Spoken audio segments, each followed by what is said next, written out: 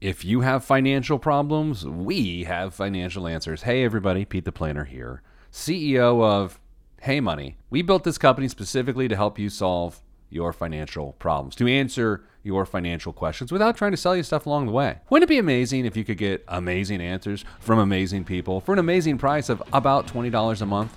Yeah, it's pretty great. That's why we created Hey Money. Go to callheymoney.com. That's callheymoney.com. And if you use the offer code RADIO, that's the word radio, you can get a discount because we like you more than everyone else. Callheymoney.com. Yeah, this is for the people living day to day, living check to check, make a little money, pay some bills, yo, we neck and neck. This week on the Pete the Planner Show, we answer your money questions. Here's how the show works. Typically, just shoot us an email, askpete@petetheplanner.com. That's askpete@petetheplanner.com. And when you do that, maybe will answer your question here on the radio platform. Joining me as often is the Wizard of Northern Indiana, the one, the only, Damian Dunn. Damian, hello. The Wizard of Northern Indiana? I didn't know what to say. So, Dame, we're also streaming live. We stream this show live on Fridays, noon Eastern, on Facebook, Twitter, YouTube, and Snap Twitch. So, Dame, this week's first question that we're going to cover involves pensions. The question is, I was organized before we started, and then, good day. Wow, Dame, it's someone who watches the show. Fantastic. Good day. Frequent podcast listener. Since my paper, yes, I still subscribe to a newspaper, no longer carries Pete's column. You and Damian do a great job. A question from my daughter. She is starting her first full-time job as a speech-language pathologist at a school. She will be having money automatically withdrawn from her teacher's pension union, but neither of us are convinced that will be enough for retirement. Illinois is in trouble, y'all. She has the ability to enroll in a 403B through her workplace. The question is, which would be better for her, a Roth IRA or contributing to the 403B? There's no employee contributions with the 403B. Maybe both make sense? She's just starting out, so her annual income will be around $50,000. Thanks, Tony. Dame, I'm going to let you start us out. What do you think? He's right, Tony. I wouldn't rely on the pension fund in the state of Illinois. You're right. It's in a little bit of trouble. So what we have here is a choice to start funding retirement for yourself and not count on that. If you get anything from the pension, fantastic. The 403B, the problem that you could potentially run into there is that school districts, for whatever reason, still like to load up their options into annuities, which can be kind of expensive. So you want to make sure that you're not, your daughter, I should say, is not contributing her money into a very expensive retirement products, especially since there's no employer match in this case. If they are annuities and they are expensive, she could always go the route of a IRA or Roth IRA that she owns herself. The problem there, though, Pete, is that the limits on how much you can contribute to those two products could get in the way of long-term success. What do you think? Well, I agree. Let's back up a step and say, generally speaking, people get retirement income from three sources. There is a pension, if they have one. Only about 10% of people in the private sector have a pension today. That's down from 88% in 1975. So not a lot of people have a pension. For those that don't even know what a pension is when you work for a place your entire life, you retire, and they keep paying you like you work there still until you're dead. And then they pay your significant other until they join you in post-retirement. So that is source number one of three. Now, source number two is Social Security. We're not going to spend any time talking about Social Security today, but some people feel like that is not going to be there. I'm not really going to weigh in on that today. Then the third source is what you do on your own, which includes a 401k, or in this case, a 403b. Also can include Roth IRAs and other assets. So Dame, if we, for this person in particular, Tony's daughter, we shall call her, primarily because that's her name, we can't depend on the pension, because to depend on an Illinois teacher's pension just starting out seems quite foolish. Yeah. Social Security, sure, whatever, but that doesn't necessarily affect what you do.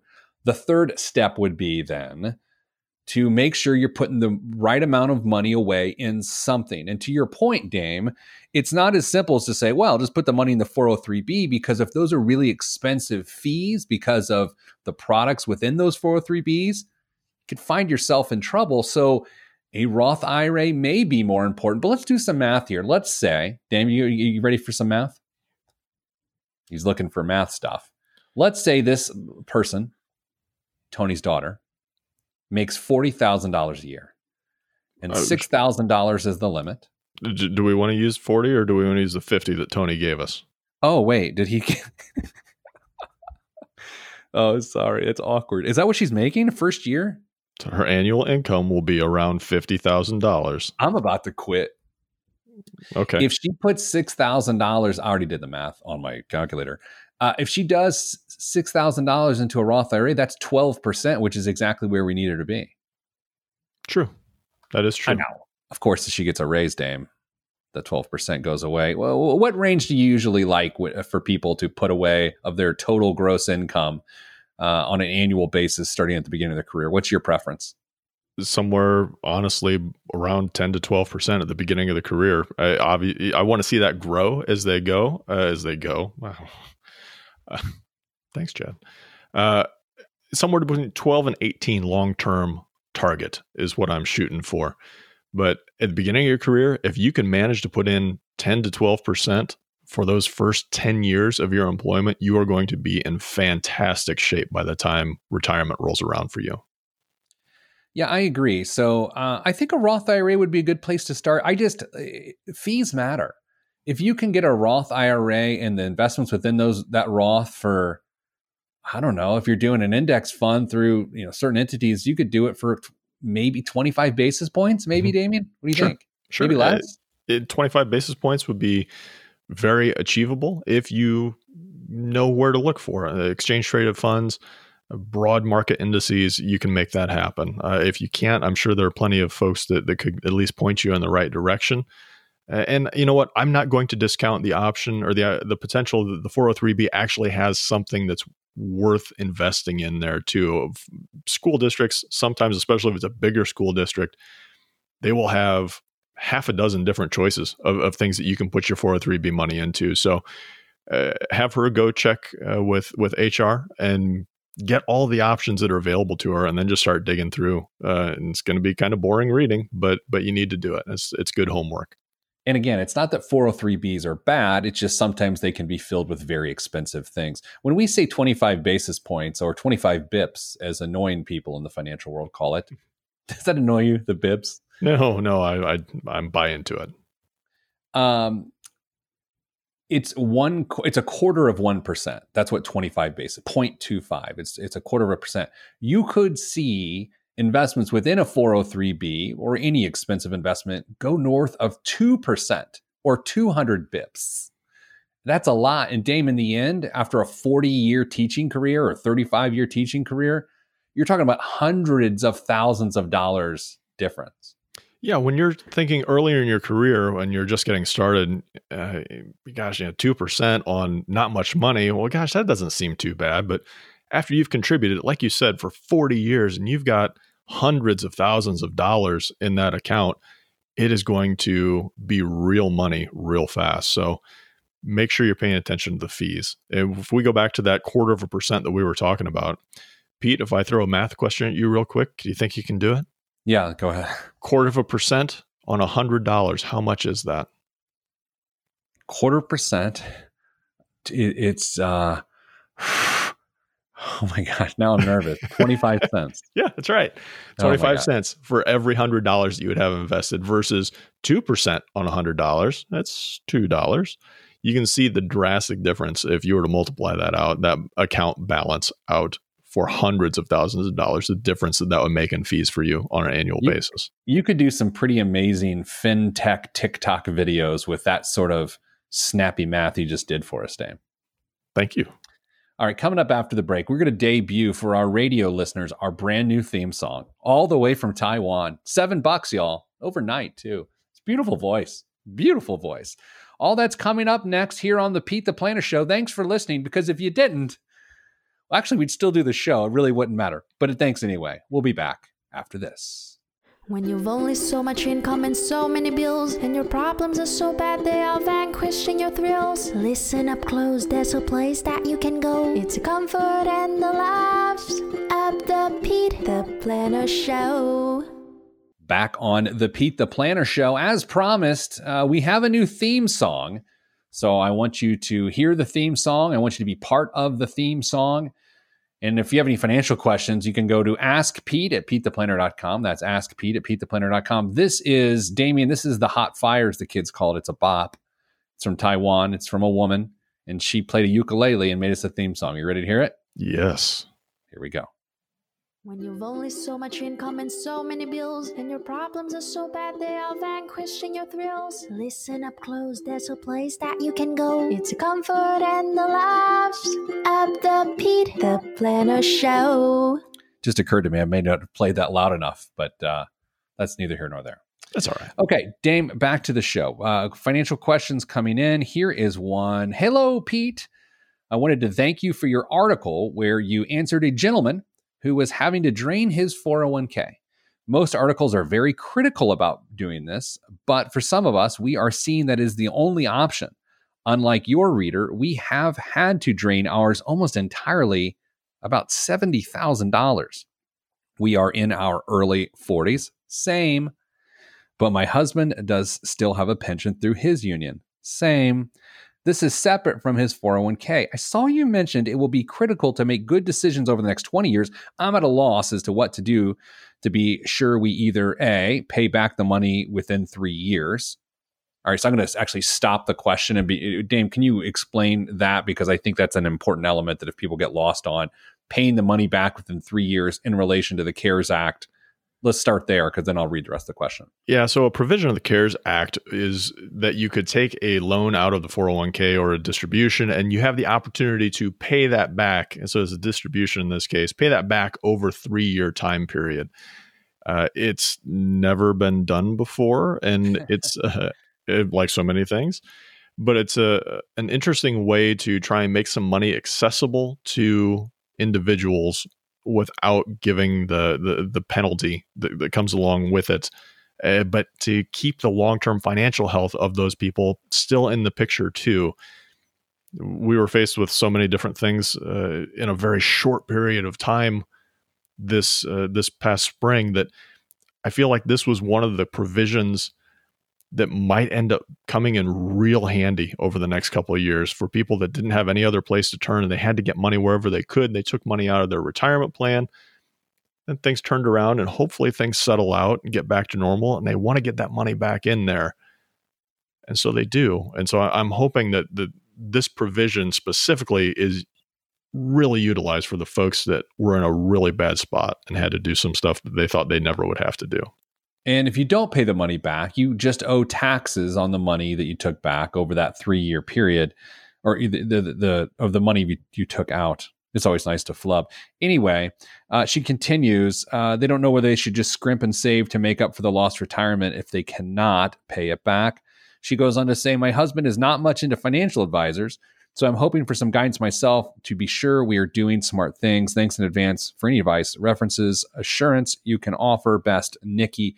Dame, I think one of the issues here that we need to address is this idea that sometimes when you're in a jam like this and you have to make an emergency break glass in case of emergency decision, that you have to understand whether or not you have solved the problem at hand by making that decision. If you have not, then any behavior change you have going forward to then just pick up where you left off isn't going to work. It's akin to when people pay off credit card debt with a mortgage refi or borrowed money or a bonus, yet they haven't treated the problem that caused the credit card debt. They end up in a worse position. And so that's where I'd begin on this one, Damien. Yes, retirement has been set back by $70,000, frankly, hundreds of thousands of dollars, because that $70,000 would have turned into hundreds of thousands by the time this young 40s couple's retired. But Dame, I think it's a bigger issue. What caused the need for that money? we have to figure out that very thing. If it was something as, I don't want to say simple, but that's what I'm going to use, simple as a job loss, and they weren't prepared with an emergency fund or something of that nature, something like that could be potentially corrected. Were there a number of payments that needed to be maintained because there was some potentially bad financial choices that were made previously, that could be corrected too. However, to just think that the situation that they find themselves in, where they had to take the money out to keep things going, and this may just fix everything, could be potentially misleading for themselves. So you're exactly right. They have to examine how did they get to where they're at, and is it sustainable going forward? So once they do that, we can start to figure out if they pay the money back in 3 years, I mean, that would be amazing, frankly. If you can pull that off and get that money paid back, that means you weren't living on a big chunk of your income during that time, which means you're going to be set up for long-term success, hopefully, just because of that one fact alone. So you're right on the money on this one, Pete. Yeah, I'm going to sound like a broken record here, but I think the great awakening that has happened financially for people during this time is that they've learned they're not as stable as they always assumed they were. Mm-hmm. That because they could make what feel like easy decisions, like, yeah, we can go out to eat, we can afford that made them feel stable. But that, in fact, is not stable. That just means you can go do stuff. You know, a lot of times we talk around here about making tomorrow easier. When good fortune shines on you and you take that and you make today easier by spending it, you, in fact, make moments like this a lot harder. And I don't say that judgmentally. I say it observationally. I hope coming out of this, and I know as an organization, that's what we're working on very hard, is to help people create sustainable stability that will last them through this period of time. Because I don't know, Dame, how long is this period of time? Is it 2 more months? Are we talking about 2 more years? I mean, what do you think? It's prediction time. When are we out of this mess? When do things get back to what they were 8 months ago? Is that what you're asking me? Yeah. And Never. It's time for a break. Never. I'm sorry. I was go ahead. I don't think so. I don't think we're going to see that time anytime soon. Honestly, I think we're going to have a foreseeable future of people ramping up and slowing down, or ramping up and slowing down for probably at least the next 12 months. And so we're going to be in the thick of it, having to make some tough decisions. How employers are able to weather the situation over the coming 12 to 18 months is yet to be seen, unfortunately. So we'll have to figure this out as we go. And I know that's a really horrible answer, but I think it's a really realistic one too. Yeah, what worries me about this particular situation is, and this is why I wish people called a helpline like Hey Money or our corporate line, Your Money Line, because could we have come up with something different than liquidating $70,000 out of a 401k? Like, Dame, I'm going to paint a picture for you, and you tell me if this makes any sense. It's June, and you're in the midst of a recession.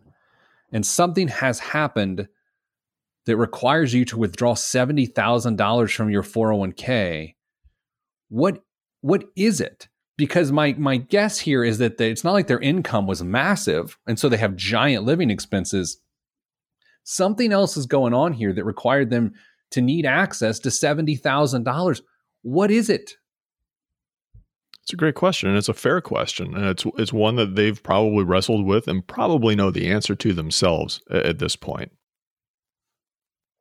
It frustrates me, and it's, again, this is where we always walk the line of saying, well, you did it wrong, because we don't want to say that necessarily. What we want people to know is there possibly could have been an easier way that would have had, less long-term consequences than liquidating a $70,000 retirement account. So coming up after the break, Dame, this whole recession we're in right now will also change the face of lending for years to come. So when we come back, I want to talk about how one bank wants $1 million worth of collateral in cash. That's all next on the Pete the Planner Show. When you've only so much income and so many bills, and your problems are so bad they are vanquishing your thrills. Listen up close, there's a place that you can go. It's a comfort and the laughs of the Pete the Planner Show. Back on the Pete the Planner Show, Dame, the recession is going to bring some consequences in the economy, and I think that means that banks will start to tighten their lending restrictions, their qualifications, their requirements is the word I was looking for there. So I just kept going with different words until I found the one I wanted. That's how it works. Yeah. Wells Fargo, for instance, is now requiring new customers to bring at least $1 million in balances if they want to refinance a jumbo mortgage, up from a previous level of $250,000, according to people with knowledge of the policy. Okay, so let's begin with what is a jumbo mortgage. Dame, I looked yesterday at the current definition in 2020. It's just over like $515,000 or something like that. $515,000 mortgage balance or more would mean that you have what is called a jumbo mortgage.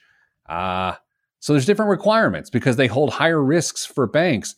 I got to be honest, Dame, I didn't know you had to have $250,000 on hand to get a jumbo mortgage. That was news to me. Jumbo mortgage with $250,000 available. That was a little surprising. And you think, well, you know, it's a mortgage over $515,000, I think you said $1,000. That's a lot of money. But then you think about our friends on the coasts who are just trying to buy a nice, very small single family home. $515,000 mortgage is just about anything in California and LA. So trying to tell those people they need $1 million for a jumbo mortgage from Wells Fargo, they essentially just priced themselves out of the market. Yeah, I think a lot of lending is going to change. Personal finance expert Susie Orman said this week that she felt that the housing market is going to get beat up because, and you shouldn't buy a home right now, this is according to Susie Orman, because people will default, a bunch of people are about to default and get foreclosed upon, and then that will instantly sink property values down to the bank sale level, and therefore it's a bad idea to do that right now. And she also thinks that will tighten lending. I can't say I agree with Ms. Orman on this one, because I don't really think we're going, if my neighbor gets foreclosed upon and his house goes at bank sale for $100,000, that doesn't mean my house is now worth $100,000. It doesn't work that way. But I think things are going to change here for a couple years.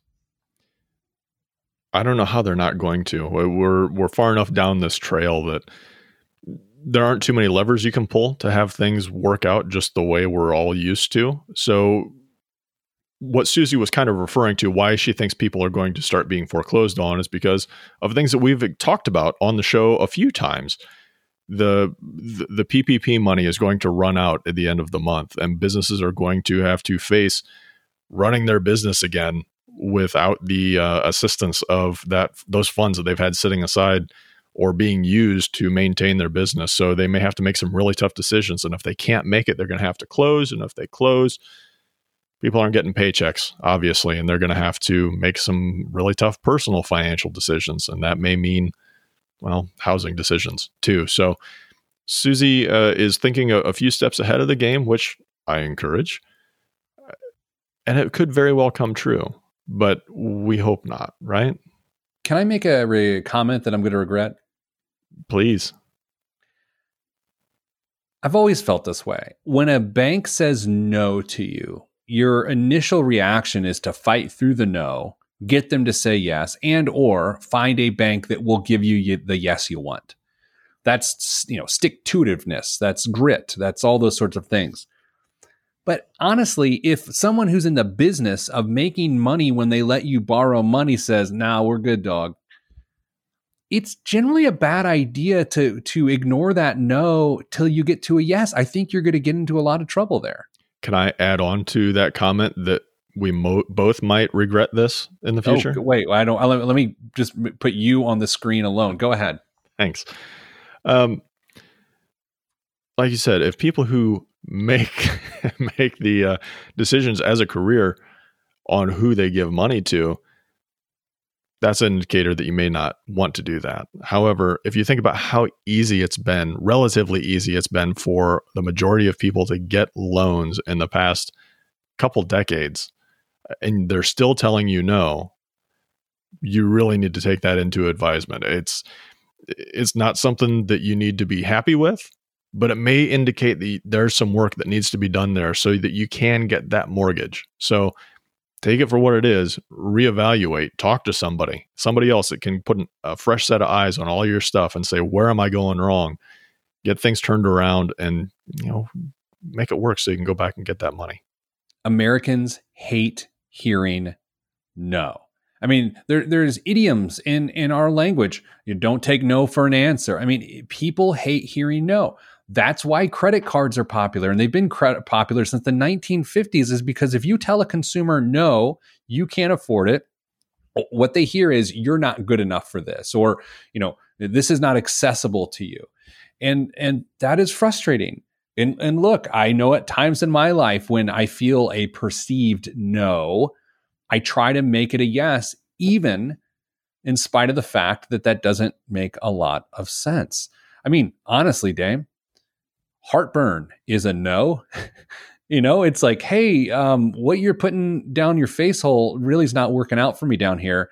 But I'm just like, you're fine. Have a Tums. I want another beer. Like, that is fighting through the no to get to the yes that I want.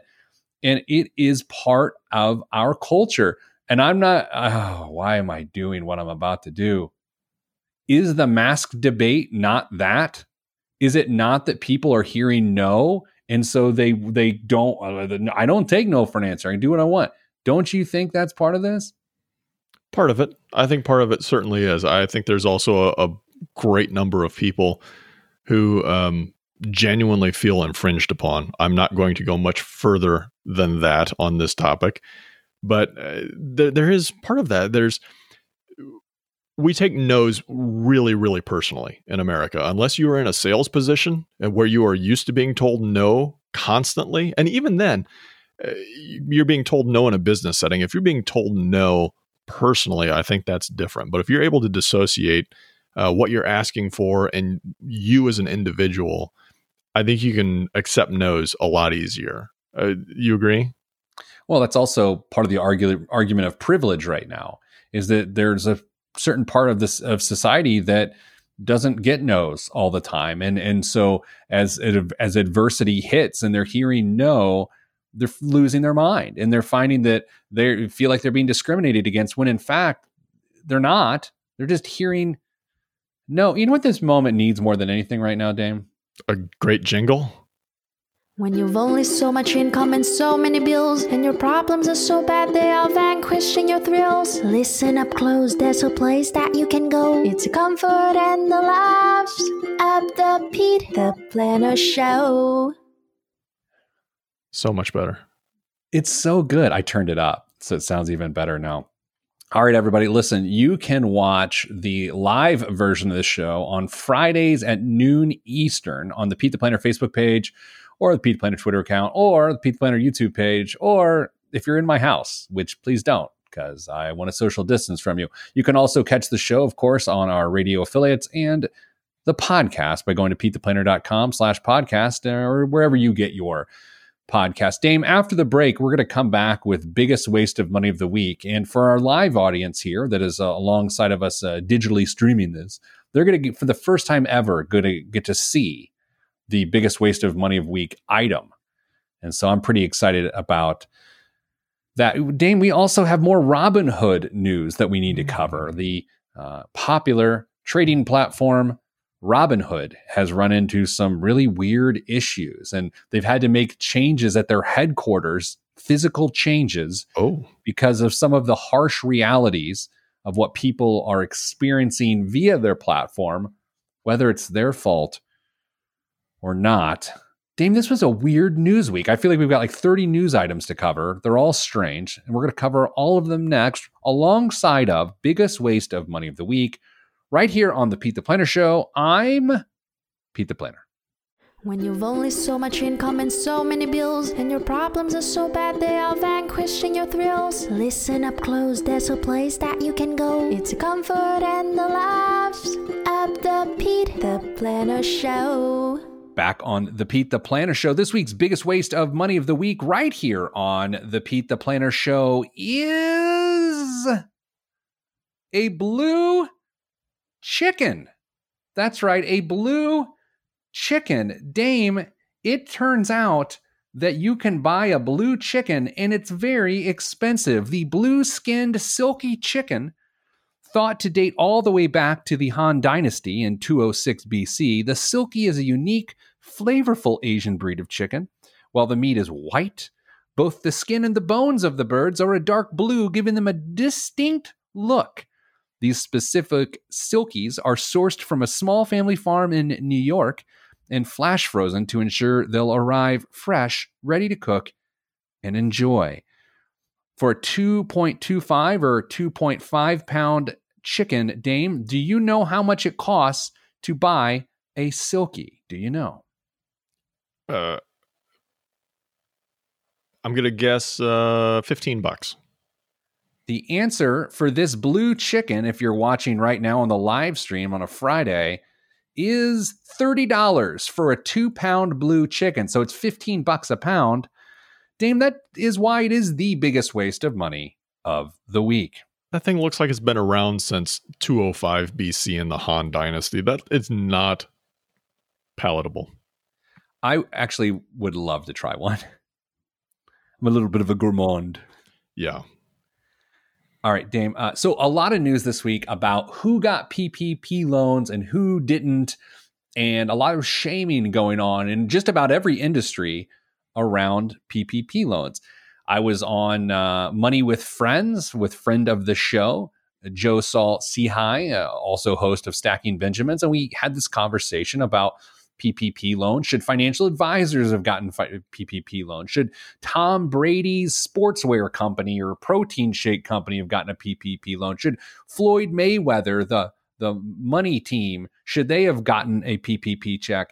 And I got to be honest, Dame, I'm not bothered by anyone that got PPP funds because they were theoretically trying to save jobs. Yes, there was fraud. And yes, some people did it in the spirit of greed, like the Wendy's franchisee owner in Idaho who took $1 million of his $5 million PPP loan to buy a house. But Dame, I don't think it's worth shaming anyone who took PPP loans in an effort to save jobs when they were terrified they would have to ruin people's financial lives. It's what it comes down to is that businesses operate differently than a person's individual finances, at least in the vast majority of cases. The individual should absolutely be prepared for whatever befalls them financially. However, some businesses just aren't structured to have a bunch of cash set in the bank. And if they do, and invoices fluctuate and the payments on those invoices fluctuate. And there's the best run business in the world may not be able to control when they get paid by their customers. And so if they think that they need to get some cash to make sure that their people still have jobs, I'm not going to judge them for that. I'll just say this, as the owner of a business with several employees, there were, and I don't want anyone playing a violin for me here, but there were a lot of sleepless nights. Like truly, I'm being literal here, not figurative, where you just think, what is going to happen to all of these families that I feel responsible for? And it's not because we were struggling. It's because, very frankly, we're in an industry where we're doing fine when people are able to pay their invoices on time because they were paid by their clients and those clients were paid by their clients. It is a chain of money. It is a cash flow situation. And so, you worry about those things as an owner. And I'll also say, Dame, it's not like a company, like you said, that has, receives a lot of their fees in the fall or the winter. It's not like they could just go to a bank and get a typical loan, because there was tons of reports how banks weren't doing any other loan underwriting other than the SBA PPP loans. And so, look, I think there's too much shame in our country anyway. I'm not going to shame anyone for taking a PPP loan. It may seem distasteful to some people on the face of it, but the PPP loans were a vital tool to try and keep some semblance of our economy moving. And if a business owner thought they needed it, then I'm going to just give them the benefit of the doubt. And if it turns out that they were trying to commit some fraud, then they'll pay for it later. The Eagles, Pearl Jam, Guns N' Roses all received PPP funds. But here's the thing. It's not like, Axl Rose. Oh, wait, did I say Guns N' Roses? I did. It's not like Axl Rose necessarily was, getting all the money. It's their crew and their team. It's a team of people. I don't know. I feel, this is not a hot, fresh take, but everyone's so outraged about everything. I don't think you got to be outraged about business owners trying to save jobs. I know even then you're like, well, Tom Brady's a millionaire and he wears Uggs and I don't like his haircut. Look, I know. I agree with all those takes. But the idea that he was trying to save jobs by taking PPP loans, we're not going to shame him. Good for him for stepping up and doing something that's scary and that he's going to catch criticism for to help try to save people's jobs. Yeah. Dame, you sent me a story this week that's still...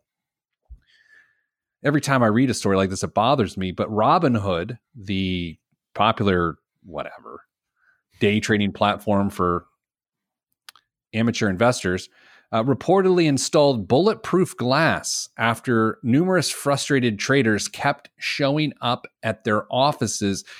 For those that are regular listeners of our show, they will know that just a couple weeks ago, we had a story about a young man who took his own life when he misunderstood some major options trading, major margin trading on his account. He thought he owed $750,000 he didn't have, so he took his own life, and that was through Robinhood.